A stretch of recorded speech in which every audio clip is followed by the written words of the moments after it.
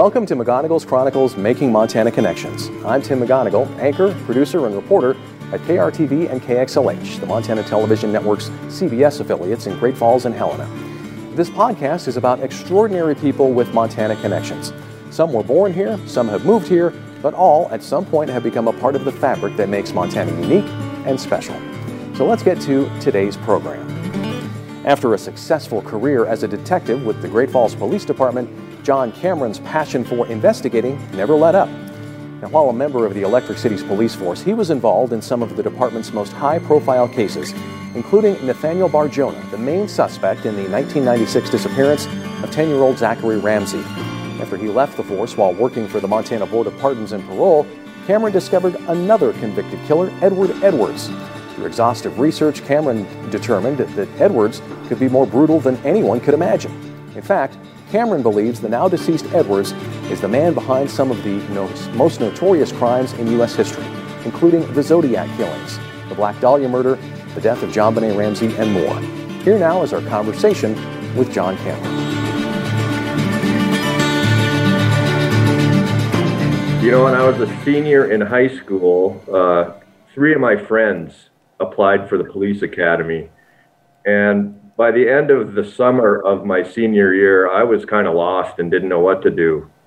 So I decided to apply and got accepted at the Minnesota Law Enforcement Academy and did 2 years there.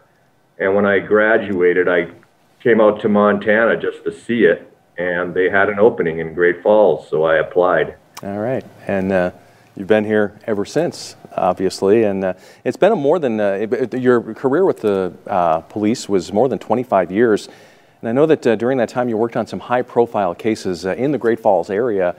What are some of the ones that stand out? Yeah, working on homicide cases kind of became my session, and I would say the one that stands out the most is probably Nathan Barjona and the killing of Zach Ramsey in 1996. But there were so many during the period of the 90s that I worked on. I really enjoyed that part of the work. That was really something I kind of specialized in. So you always did you always envision yourself as a homicide detective? I remember telling my sergeant when I first got hired with the Great Falls Police that that's really what I wanted to be, was a homicide detective and a sergeant in detectives. And it took, I got sergeant of detectives in 1994, so it took 13 years to get there. But it was well worth the fight and the education, and it was really a rewarding career, actually. Yeah. Well, after you left Great Falls Police Department, I know that you worked for the Board of Pardons and Parole with the Montana Department of Corrections, and that kind of led you on what has become an incredible odyssey, I guess you would say. And is that how you came to know about this Edward Edwards?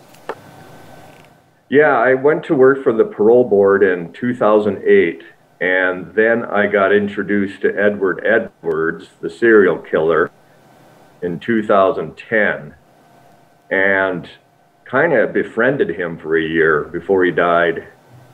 And that led me to basically investigate his life for 5 years and then publish a book about him. And then the book was turned into a 6-part TV series.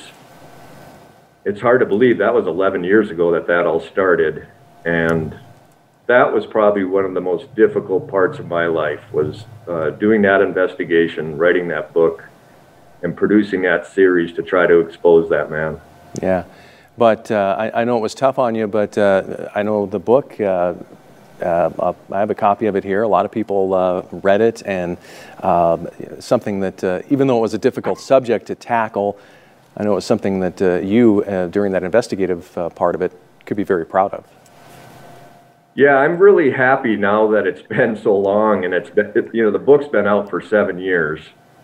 The show went out in 2018. It's just been kind of a relief. Some of the things that I wrote in the book have been validated. Some of them are still being looked into. You know, that man set people up for his murders. And so there were dozens of people that went down for his murders over a period of 50 years. And that was very frustrating, trying to get local law enforcement to get involved in certain jurisdictions. But now some of those cases are in court and they're being played out, and it's very rewarding to know that some people might be freed because of that. Yeah.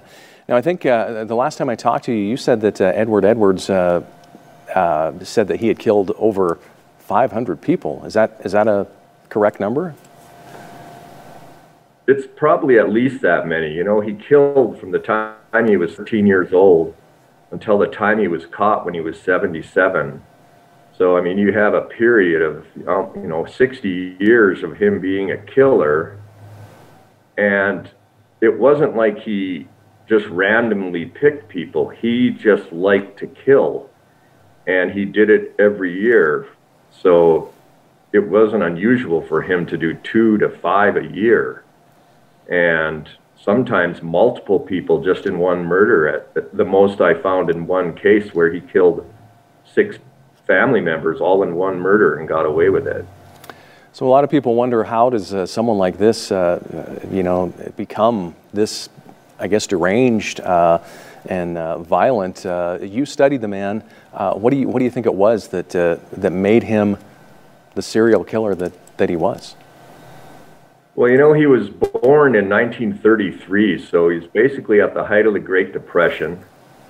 His mother was single, so he was basically a bastard, which was a very bad thing to be back in those days. His mother went to prison when he was 2 years old. She came out of prison when he was 5, and he learned that the person that he was living with wasn't his real mother. So he had a very strange upbringing and didn't really understand who his mother and father were and what he was. And then his mother died in front of him when he was 5 years old with a blast to the stomach from a shotgun. And after that, his name was changed, and he was placed into a Catholic orphanage where he was sexually assaulted by the older boys, abused. And so it was almost the perfect storm of a man who was raised not knowing who his mother was, not knowing who his father was, not knowing what his real name was, and then being completely abused before he's 11 years old. And he just came out a monster after that. Yeah, and you said that his first killing that he, I guess, admitted to was when he was 13 years old. And was that one what we call the Black Dahlia murder? There were 3 other murders prior to that murder, the Black Dahlia. They were the lipstick killings. And he was just about 12 years old on the first lipstick killing. And those killings were in Chicago. It was 2 ladies about the same age as his mother would have been that were beaten, stabbed, and shot. And then a little 6-year-old girl that was lured out of her house and taken to a basement and dismembered. And then the Black Dahlia was 1947, the year after all of that. And so he was really only 11 to 13 years old when he committed his first murders. And he got away with them, and he managed to get another person to go down for those murders. William Herons went down for the lipstick killings for his whole life. And so that became his addiction, was to kill, to steer the evidence to other people, and watch people go down for his murders and then be executed by the government. So not only could he kill, he could frame somebody, destroy their life, and then he could get us to kill them for the crimes they didn't commit. And so that was his addiction his whole life. Yeah. Now, you call him, I believe, the most intelligent serial killer ever. What made him so intelligent, do you think, and so hard to finally catch? I recovered a mental evaluation that he had done here in 1956 in Montana when he was arrested for armed robbery. And at that time, his IQ was at 136. He had been basically called stupid his whole life, and really belittled. And so he just wanted to prove to law enforcement, prosecutors, the public, everybody, that he was smarter than them and that they couldn't catch him. And so it's very well documented that he was intelligent. The man produced a 400-page autobiography when he was 39 years old in 1972 and bragged that he was a reformed criminal, when in fact all he was a killer throwing all of his killings in our face in a book that was a puzzle to figure out to try to be smarter than him. And you were talking about that 1956 case in Montana, and I believe that he's responsible for some murders in Montana as well. And is that the one we're talking about, 1956, kind of a lover's lane, as you call it? Yeah, in 1956, Patty Kalitsky and Wayne Bogle were murdered here in Great Falls out on the Sun River, January 2nd, 1956. And they were both tied up, shot. Patty was taken from the scene and shot on top of Hill 57 area. And they were parked in a lover's lane. And that's exactly what the Zodiac Killer did in 1969, was approach people parked in their cars on lover's lanes and killed them, shot them, stabbed them, burned them. And that's exactly who Edward Wayne Edwards is the Zodiac Killer. And he was killing people on lovers' lanes that were usually cheating on their husbands or their wives, and were creating what he considered himself, an unloved child, bastard, created in the backseat of a car. So, John, you say he's the Zodiac Killer. What leads you to believe that he's the Zodiac Killer? Well, you know, in 2010, when I first approached Ed Edwards about him, I asked him if he was the Zodiac Killer, actually, in a letter.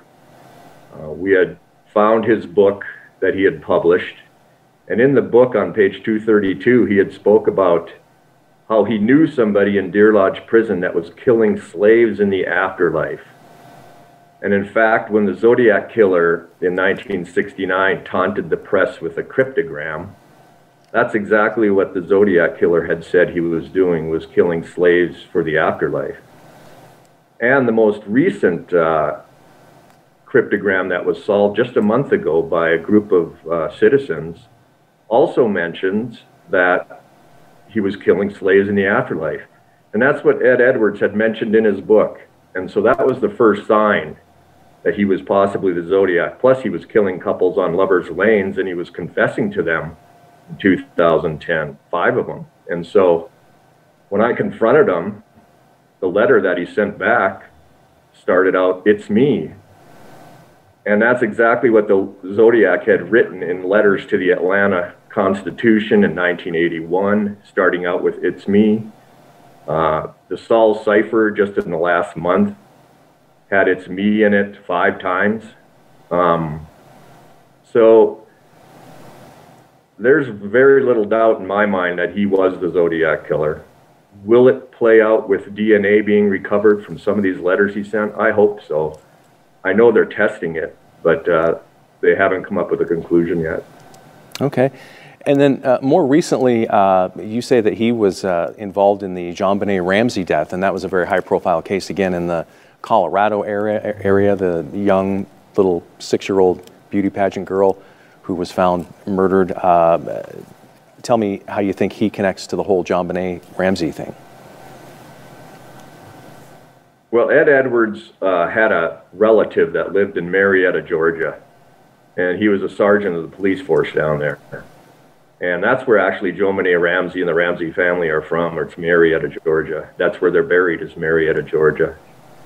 Ed Edwards was arrested in Atlanta in 1982, and he had a Marietta, Georgia police uniform at that time. And that was during the Atlanta child killings, where 21 kids were taken by a police officer, someone dressed like a police officer, and murdered. And then the press was taunted with letters from the Zodiac saying he was responsible for the Atlanta child killings. But in the JonBenét Ramsey case, that happened in 1996 on Christmas. there was that 3-page ransom note. And the ransom note really wasn't a ransom note. It was actually a written puzzle as to who the killer really was. And in that note, he referenced the Zodiac movies that were made by Dirty Harry. And he signed it with the initials SBTC, which the Zodiac always signed his letters with the cross and the circle. And so SBTC stood for Signed by the Cross. That was the signature on the JonBenet Ramsey note, the Zodiac cross and circle. And it was actually 50 years to the day that he had committed that same murder in 1946 in Chicago, when he killed that little 6-year-old girl in Chicago, took her to the basement and beheaded her, just like he did to JonBenet Ramsey. He threatened to behead her, but took her to the basement and killed her. So you think there's some, he's obviously very methodical in this pattern of his. You think he had all these planned, I guess? He planned it that way for the JonBenet Ramsey death? Yeah, he would have planned them for years. All of his killings were very well planned, and he was usually able to groom his way into either a close family member or a friend close to the victim that he was going to kill. He would portray himself as a preacher, a police officer, a doctor of psychiatry. He was a charming man. He could get into anybody, any church. He had all the credentials. When he was arrested in 2010, he actually had a machine that made false credentials to give him all the credentials that he was either a cop, a doctor of psychiatry, or a preacher. And so he was methodical. And he details all of that in the book that he wrote in 1972, that everything he did was planned and deliberate. And that's really the way his whole life was. You said that he's a very charming man, obviously very intelligent, and comes across that way. And even, if I understand right, he was on a couple of game shows, What's My Line and To Tell the Truth. Is that right? Yes, 1972, just after he committed the Zodiac killings. Those occurred in 1969, 70, and 71. He was able to get on To Tell the Truth.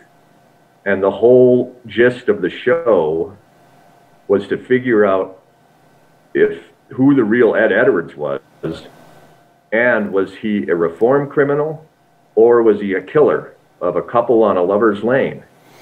And in the end of the show, all the contestants picked the best liar, and it was Ed Edwards. And he stood up and curtsied to the crowd and was just basking in that recognition, is what he always wanted, was to be able to stand in front of the world and have the world not know that the killer was right in front of them. Wow. Even more recently, I think the first time I talked with you is when Netflix came out with their hit series, documentary series, Making a Murderer. It was about the Stephen Avery case in Wisconsin.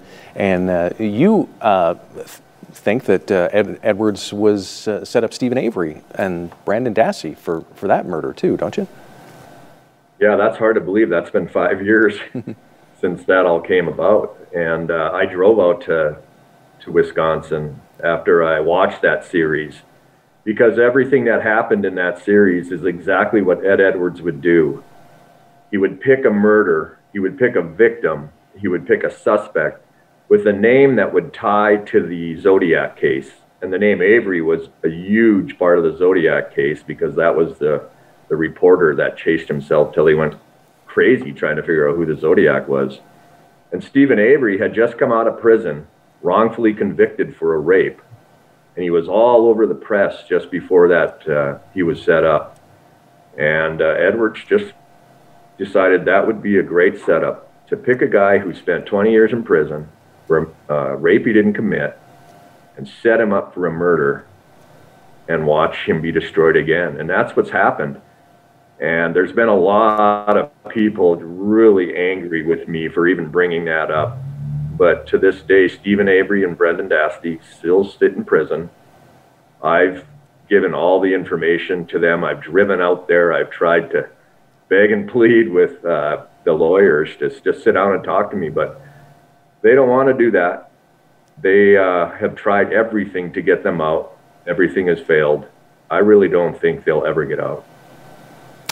John, do you think that in your studies of Ed Edwards, have you met a lot of skepticism from law enforcement and from others involved closely with those cases that say, oh, this guy from Great Falls, Montana doesn't know what he's talking about? And if so, how do you deal with that? Why do you think people are like that? Oh, the internet's like that. Just Google me. Yeah, I've been called a whack job. I'm crazy. You know, in the beginning, it really hurt. But I've gotten a lot of tough skin in the last 7 years. And these cases that Edwards did were always so big, and they were always debated in the press and on online forums. Everybody had a solution. So there's just a lot of skepticism and a lot of anger, because many people have been called the Zodiac Killer, and many people have been called the killer of Joe Mannane Ramsey or the Black Dahlia or any of those big cases. And they weren't. And now when the real guy is produced and laid in front of you, many people don't want to hear that. And, you know, it's just something I put up with. I don't really care what people say about me anymore. All right.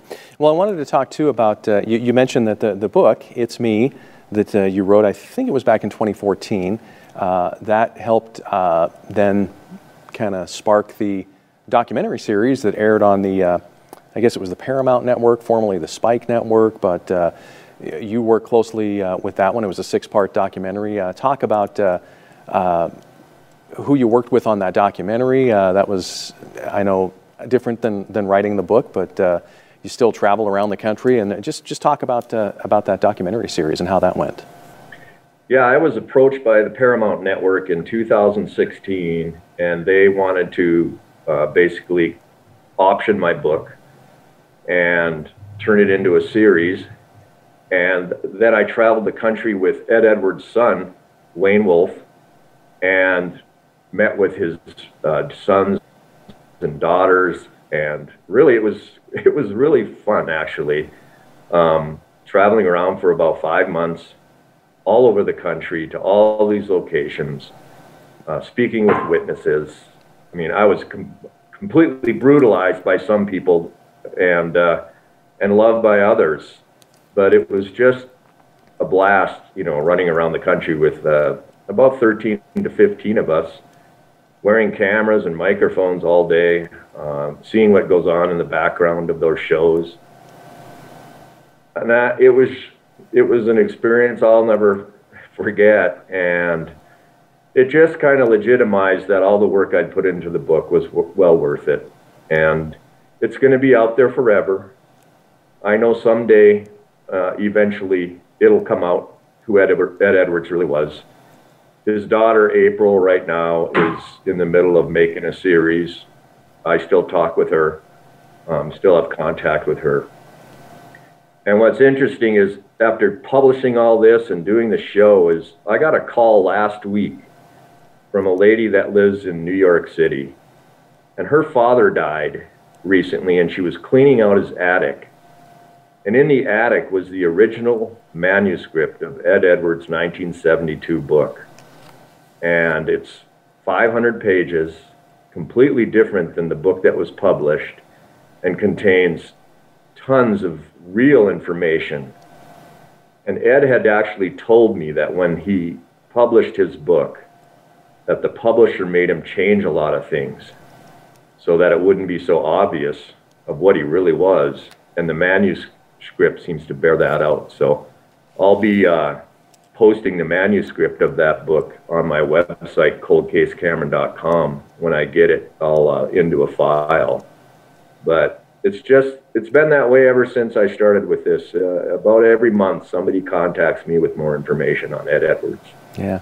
During that time when you were working with Wayne Wolf and with Ed Edwards' daughter, April, what did you ever get from them what their thoughts were when they found out that their dad was this serial killer? I mean, how did they find out, and you know, what were their thoughts about him? I mean, most people, we say we love our parents, but they had to be shocked to find out that he committed these crimes. Well, in April's case, she was actually watching TV in 2009 on a Lover's Lane murder in Wisconsin. And it brought up memories that she remembered when she was very young. I think she was 13 or 14, that they lived in the area where this murder happened, and that they packed up in the middle of the night and ran away. And so she called the police and gave her father's name, and they went to Kentucky where they found him and got his DNA, and it matched the double murder. And so that began the unraveling of Ed Edwards, was through his daughter April. But I was contacted by Wayne Wolf, who's actually Ed Edwards' grandson. Okay, grandson. After he went on one of the websites to do an ancestry check and found out that he was related to Ed Edwards, and then he Googled him and came up with my name. And that began our relationship that went on for about 2 years of following the life of his grandfather. He was very skeptical on some of the information, but very well knew that his grandfather was the Zodiac killer, and so did April. John, I also, as I was doing some research for this, I looked online to see if the book It's Me is available. I saw that you can get it through Amazon, but there was also another book called It's Still Me. Was that a follow-up, or is that the same book with just added information, or did you write two books on this? Yeah, I was approached to do a second book after Paramount Network did the show, because there were murders that came about after I published my first book. And so I added those to the book and rewrote the whole thing and added about 5 chapters and 5 different murders. And it's called, actually I got it right here, see if you can see that. It Was Always Me. It Was Always Me, okay, there we go. And so yeah, I've published 2 books on that case, and it's just crazy to even think of that, because publishing a book is an enormous amount of work. And I don't, it's just gratifying. I'm glad I did it. Mm-hmm. Looking back, I don't know how I did it, but I'm glad I did. Well, John, what does the future hold for you? Are you still going to continue on this quest to learn more about Ed Edwards? You got more documentaries in the works, more books? What's next for John Cameron? I've been approached to do some more documentaries, but pretty much I am a maintenance man at Highgate Senior Living now, and I love it. It's just a great job. It's a lot less stress than thinking about murder all the time. Right. I play piano a lot. I have a lot of free time. I'm always open to people that contact me about these cases, but I pick and choose wisely what I'm going to do. So we'll see what the future holds. Has there been any talk of making maybe a motion picture about the life of Edwards, or has there been one already? Have you heard anything about that? There actually is one in the making. I do know that, and that's done through April Edwards, his daughter. Okay. And I've been in contact with her over that. And it's going to be a movie about his life. It's going to be played by actors. I don't know who's going to play me.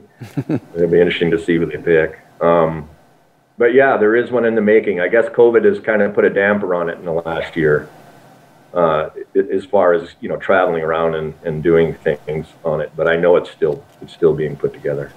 All right. Now, you mentioned your website earlier, Cold Case Cameron, and tell me what people can see when they get on there. What will they find on that website? Well, in any murder case I ever worked, I always did a timeline of the killer's life.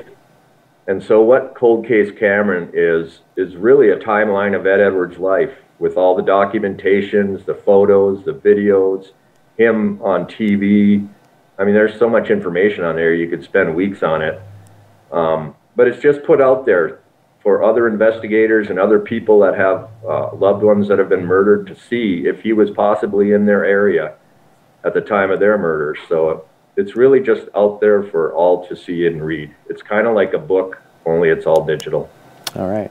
And I meant, like I said, I saw that the It's Me, Edward Wayne Edwards, the serial killer you've never heard of, is available through Amazon. Is that the best way you would say to get that, or can people contact you or get in touch with you through your website to get if they want a copy?